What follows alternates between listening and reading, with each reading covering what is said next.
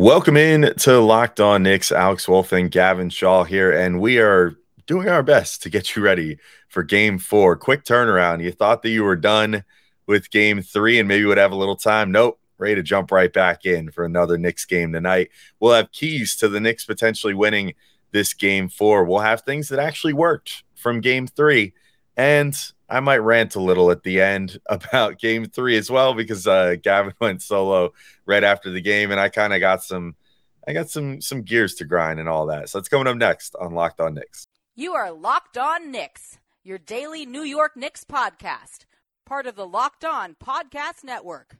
Your team every day.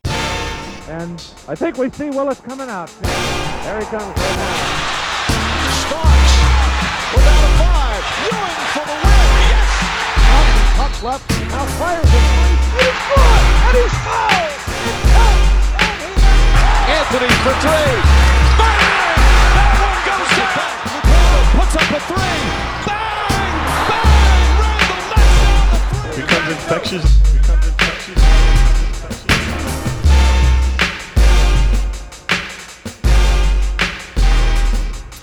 Welcome in to Locked On Knicks, and today's episode is brought to you by PrizePicks. First-time users can receive a 100% instant deposit match up to $100 with promo code Locked On. That's PrizePicks.com, promo code Locked On.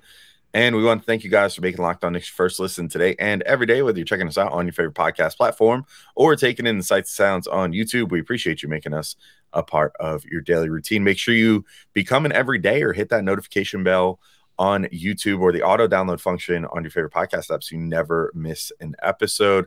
I'm Alex Wolf. I'm editor-in-chief of Knicks site The Strictly, and as you can find Strict.land.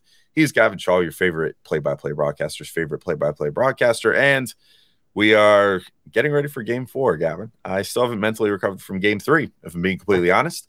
A little weird, like to go from having like a huge amount of time between Game 2 and 3 to now like such a quick turnaround, like a quite frankly regular season like turnaround between these games now, and it will be that case all week, provided that the Knicks even make it to Friday at this point, or past Wednesday. What a sad sentence.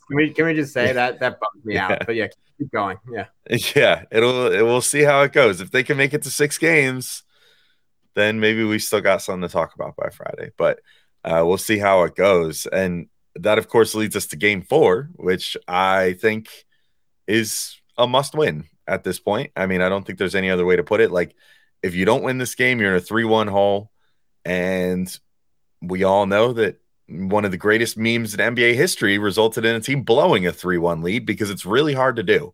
And the way the Heat are playing versus the way the Knicks are playing right now, I don't think it would be incredibly likely.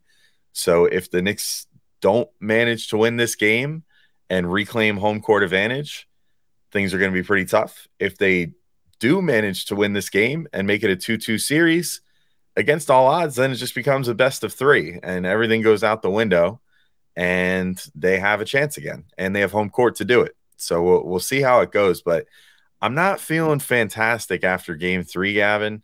And I think we should probably lead off with what are some of the keys to making this thing work in Game 4, because I feel like there's so many keys. It could be a custodian's ring at this point. It's just, there's not enough keys in the world to unlock whatever is going on right now with the Knicks, because it's looking pretty ugly after Game 3.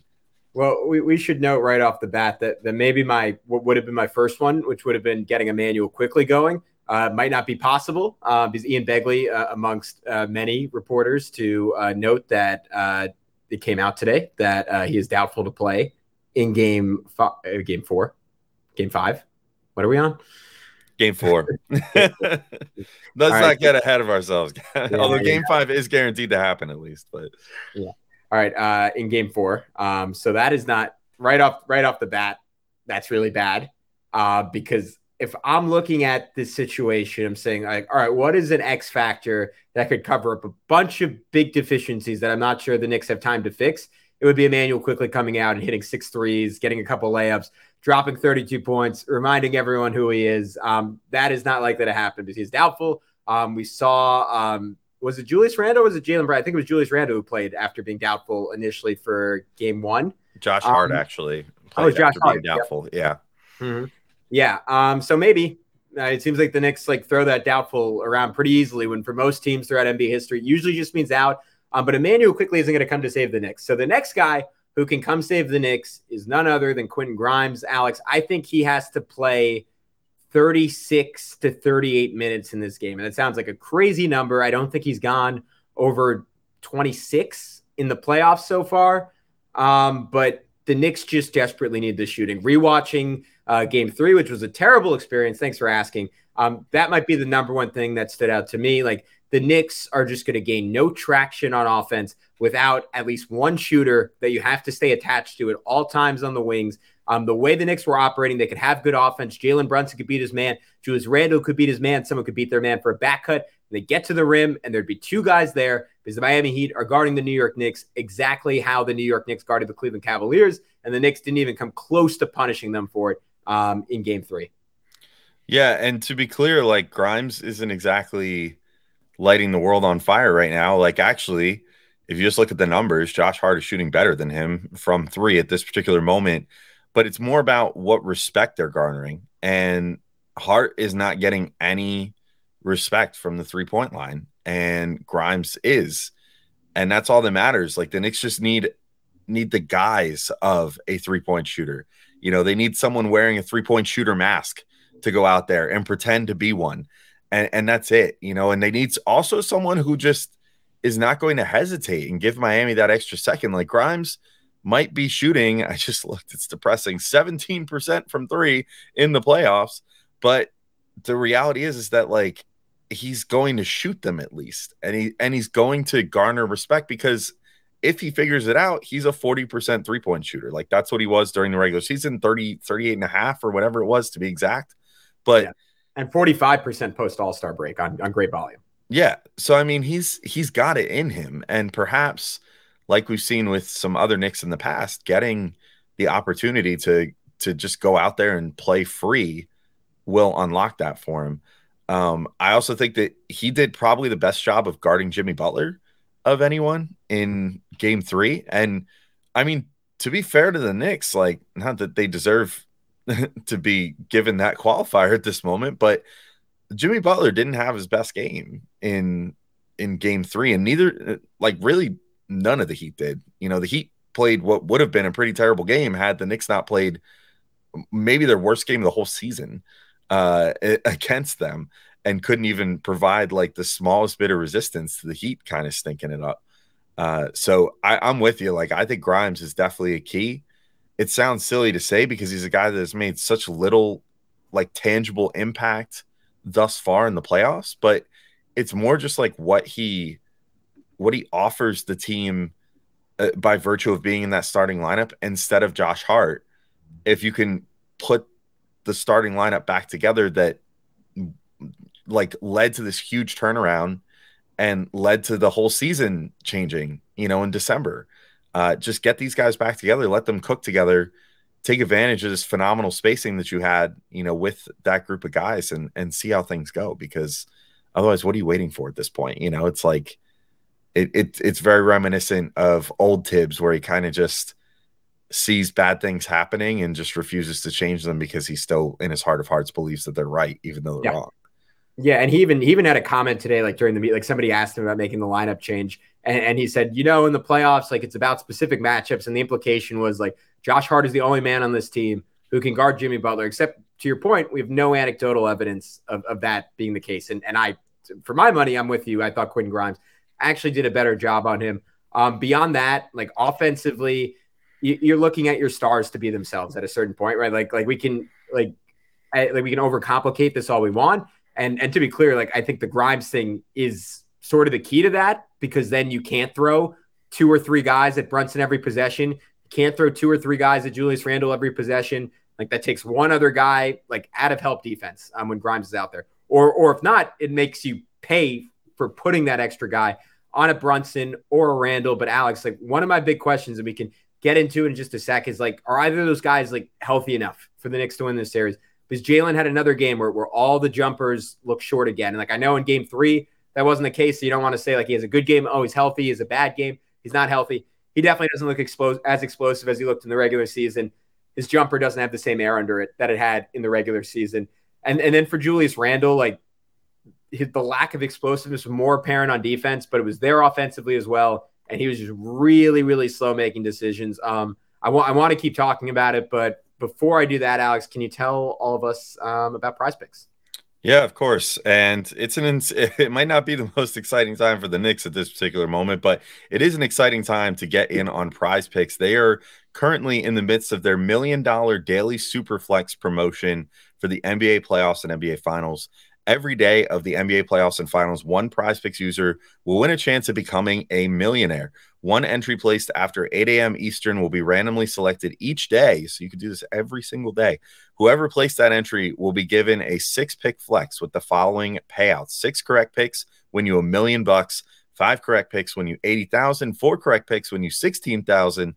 Full details can be found at prizepicks.com/million. You must opt in at that link to be eligible for this $1 million entry. And once you opt in, all you have to do is play the game like normal, and you could be the lucky winner. And what is normal on Prize Picks? It's not your typical daily fantasy game. You're not doing that convoluted roster building thing with like, you have like $20 million, build a roster, whatever. No, you're not doing that anymore. Now, things are much easier. You just pick against projections and you say, oh, you guys think that Jalen Brunson is going to score over or under 20.5 points? I would say over. And then just go down the list, make some picks, and there's your entry. It's super, super easy. And you can win up to 25 times your money on any entry. So make sure to download the Prize Picks app or go to prizepicks.com to sign up and play daily fantasy sports. First-time users can receive a 100% instant deposit match up to $100 with promo code Locked On. So if you deposit $100, Prize Picks will give you $100. If you deposit $50, Prize Picks will give you $50. Don't forget to enter promo code Locked On at sign up for an instant deposit match up to $100. All right, and we're back in to continue talking about keys to Game 4. And Gavin, I've got one coming up here that I think I don't know. It seems kind of sad that this is like maybe the shot in the arm that the Knicks need at this point is just getting a guy out there that's like hungry and wants to try for every minute he's out there and not look defeated potentially. But I think a heavy dose of Deuce McBride would not be a bad idea in this game. I mean, at this point, we know, as you mentioned in the first segment, Emmanuel Quickley. I mean, look, we were burned by this before. We did go through like, oh, Josh Hart's definitely not going to play in this game. And then he did play. I think that was in the Cavs series more I think about it, but it was. Yep. Yeah. But like, no matter, the case, like clearly the doubtful tag means very little to the Knicks. So fantasy football be damned, I guess. But if IQ's not playing, the logical next guy to get some minutes would be Deuce. And even if that's only like 20 minutes or something, the only time we saw him play any minutes of meaning in this playoffs, he hounded the crap out of Donovan Mitchell and made him look like he wanted nothing less than to be on that basketball court at that particular moment. So, like, if that's something that Deuce can do and do that to, like, who cares at this point? Gabe Vincent, Jimmy Butler, like, just go out there and make someone's life hell for 15 to 20 minutes. That sounds great to me. I mean, the Heat have been doing enough of that to the Knicks. It would be nice to kind of flip the script a little bit and have a guy out there that can make life hell for them. Of course, the main thing with Deuce is like, will the shot fall? It's like his number one question mark right now is like, will that 3-point shot come around? Will it not come around? At this point, I say, does it even matter? Nobody can make a 3-pointer on the team regardless. So why not give the guy the ball? And he's never lacked for confidence, Deuce McBride. So maybe just getting a guy out there with a quick trigger that's willing to at least soak up some usage and take some shots could be beneficial. But I think a heavy dose of Deuce is definitely a big Deuce right on the court. That's what we really need in this game. But not the type we saw in Game 3. Exactly. Yeah. Oh boy. All right. Well, if that segment doesn't get us fired, we'll keep it moving. Deuce, yeah, I'm with you. I wonder like if he's like a little bit wasted against Miami, just because unlike Cleveland, they don't have a great guard for him to lock down. But to your point, like his ability just on screen navigation, like one of the biggest issues for the Knicks was just like, and we said it after Game 2, still an issue after Game 3, that they just weren't switching like the action between Miami's like non-threatening perimeter players and like even like Quickley and Grimes, like the two guys who we hold up and like we say, Like, you got to have those two out there because they're brilliant defenders. They don't make mistakes on that end. They communicate well. Very first play of the second quarter, like coming out of a break where you should never have a mistake. They both stay on the ball against Kyle Lowry and give Duncan Robinson, who's like maybe one of the last 10 guys in the NBA you want shooting a wide open three-pointer to start the second quarter. For some reason, I feel like Deuce McBride isn't going to be making those mistakes. Maybe he does because he's barely played in the playoffs. The issue offensively, you noted it, is that like they're Miami's not going to guard him at all. They're going to put, again, 3 guys on Jalen Brunson before they get within 5 feet of Deuce McBride shooting a three-pointer. You know what? Maybe the Knicks, like I just watched Landry Shamet hit 4 threes in the fourth quarter of a giant game 4 between Denver and Phoenix. So it's possible. Deuce could do it. So I agree with you. Like, I honestly, like, maybe the data doesn't back this up. I have at least as much confidence in him shooting a 3 as I do Josh Hart and RJ Barrett at this point. So I'm with you. And I think most importantly, like, Miami's just been punching the Knicks in the mouth over and over and over again. I feel like Deuce is the guy who could bring that energy and allow the Knicks to match it. And that is crucial because I just want to wrap up that last point on Julius Randle. Oh my God, was it ugly for him defensively, Alex? I don't know if you saw that tweet that our friend Tom Piccolo put out of maybe the worst closeout ever, but Julius was jogging. He was unaware at multiple points. Like, he very rarely like helped, like when someone was diving to the rim and Julius was supposed to like hedge off of his guy in the corner. And like the Knicks, like, they just can't win the series that way because Miami's guys are going 130%, and Julius is at times on defense moving like 20% of what like a 40-year-old Shaq would move like. And I think he's hurt. I do think he's probably hurt. I don't think it's him like not being interested. I don't totally think it's lack of effort. I know sometimes he just has a slow motor. I don't think he's 100%, but the Knicks, like, he like, whether it's Willis Reed style or something else, like, he's got to find a way to play with more energy defensively. Yeah, I'm with you. I mean, and if he doesn't, then get him off the floor. I mean, you know what I mean? Have a choice. Because offensively, It's the same thing. Like, he'll have a mismatch, right? Like, he'll have Kevin Love on him for a second, and he won't take it, and then Bam will just get back on him, and then he'll try to ISO Bam. Like, that's not going to work. Yeah, and some of his worst decisions came on exactly that, like him just basically being like, this is up to me now. I'm going to take Bam one-on-one. And it's like, don't do that. Like, he's literally the best equipped guy to make sure that you don't make a shot on this team. Like, maybe in the league.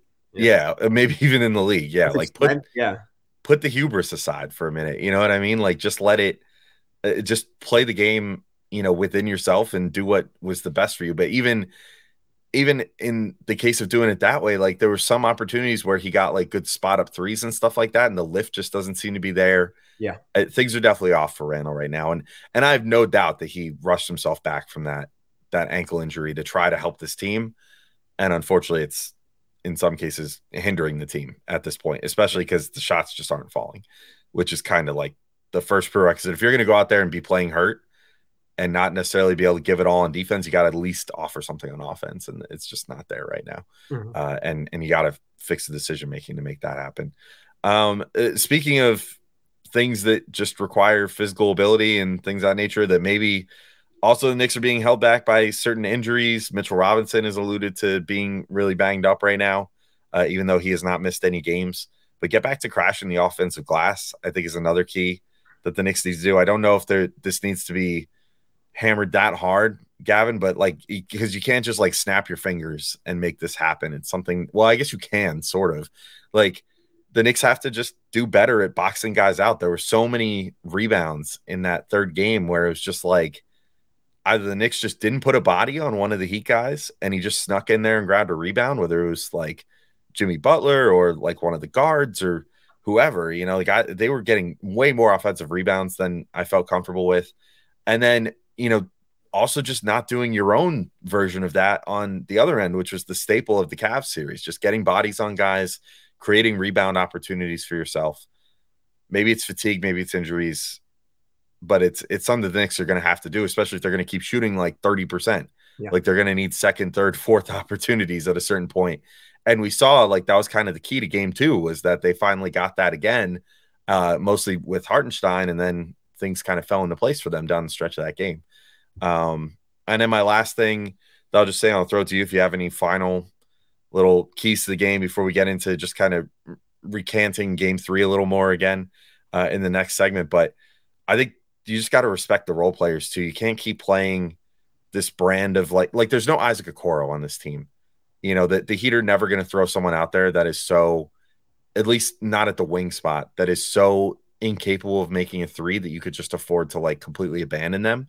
And that just continues to burn the Knicks because their whole style is like, we're just going to selectively defend guys from three.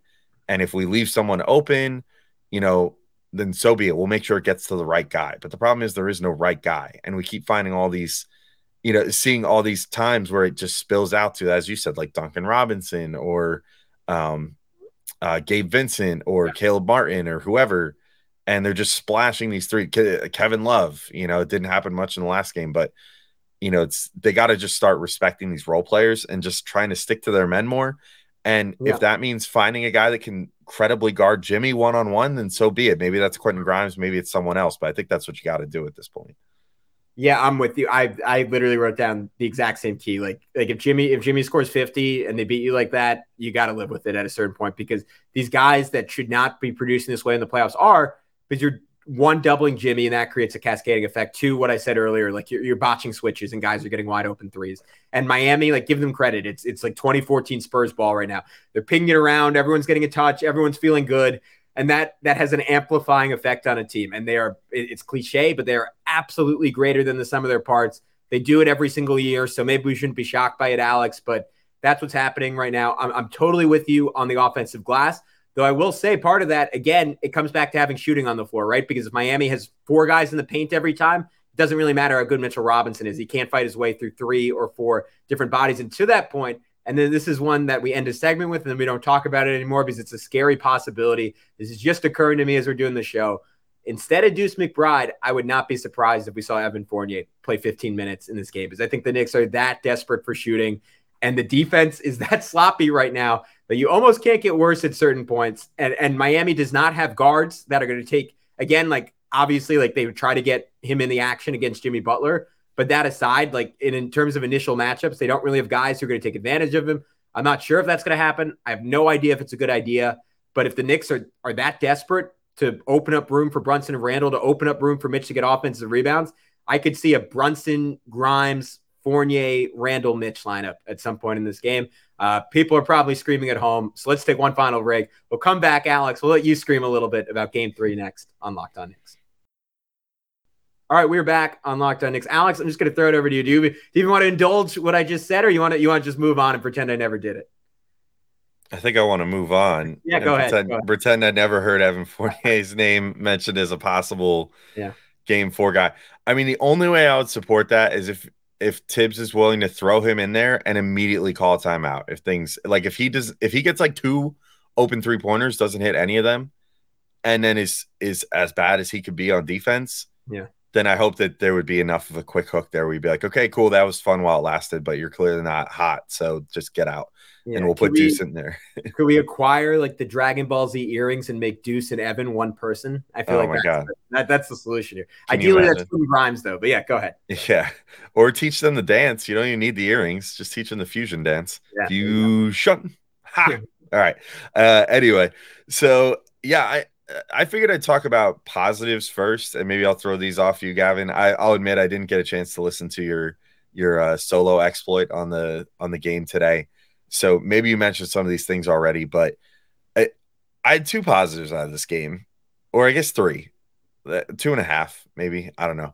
But the first one was that, and I alluded to this earlier. Like I thought out of Game 3, Jimmy Butler really did have to work for everything. Like I thought that he didn't get. Other than a couple breakaway opportunities and stuff like that, right from the start, they were pretty good about keeping a hand in his face. And even in one-on-one coverage, they were able to do that. And they were doing pretty good at helping onto him in the paint. He's not even looking to really shoot threes right now. Like he's strictly trying to get into the paint, draw fouls, play Jimmy Butler basketball, and not really trying to like stretch things out like he did against the Bucks. Like against the Bucks, it was so surprising because all of a sudden he was just like, I shoot threes now.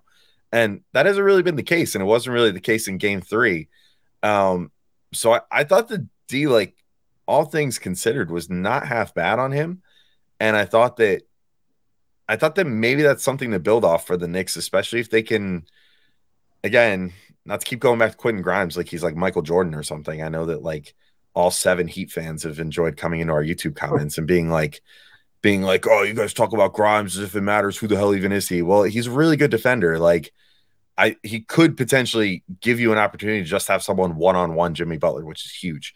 If you could do something like that and basically shadow Jimmy with Grimes and maybe occasionally Josh Hart, then maybe you're onto something and you're able to kind of figure these guys out a little bit. Because I will say another positive, which was sort of not anything the Knicks particularly did, because they weren't necessarily guarding these guys that much better. Maybe Gabe Vincent they were, but other than that, not necessarily guarding these guys that much better. But like Gabe Vincent, Kevin Love, Caleb Martin all finally cooled down too. So if they're going to continue being human and you can also contain Jimmy Butler with single coverage and do enough to shut those role players down, to your point that you said in the last segment, like if Jimmy's going to give you 50 and that beats you, then fine. But like, make that the stipulation. Don't let like Duncan Robinson and Caleb Martin and Gabe Vincent keep beating you all the time. Yeah, I'm with you on all of that. And like Jimmy made a bunch of tough shots, and like he's going to do that. He's one of the 10 best players on planet Earth. Like you live with that at a certain point. I'm with you there. What was the do you one more positive in there? A little bit. I didn't even finish writing this thought out because I just clearly lost my train of thought and then wanted to talk about some negative crap. But I still thought that, and I've said this almost every game in this series, I don't think the Knicks necessarily even generated the worst opportunities in this game. The problem continues to be that the personnel just isn't right out there. Like, you're generating a corner 3 for Josh Hart, who then sits there and goes, crap, I don't want to shoot this. And then puts it on the floor and dribbles or takes too long and then all of a sudden doesn't have a clean look anymore. You've got guys like Brunson and Randall not necessarily making the best decisions, but still the ball was finding its way around the perimeter one way or another, and you were getting guys with open threes, but like, you just can't keep having.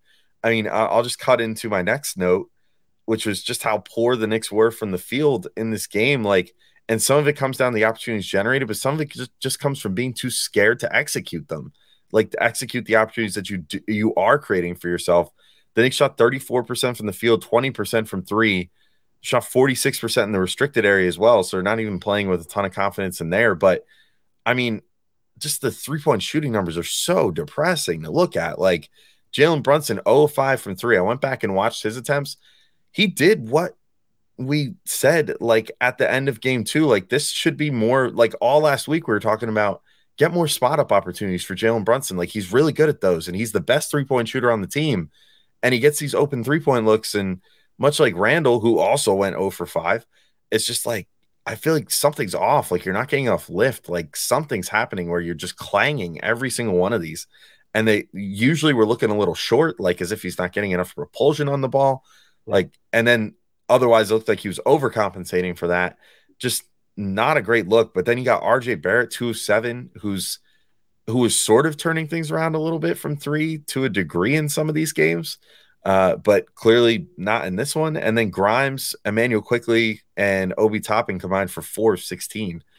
I mean, you just can't, a lot of those looks were pretty clean. Like, that's the thing, is that, if they made even, I don't know. Let's see. That was 0 for 10, 2 for 17 between Brunson, Randall, and RJ, combined with 4 for 16.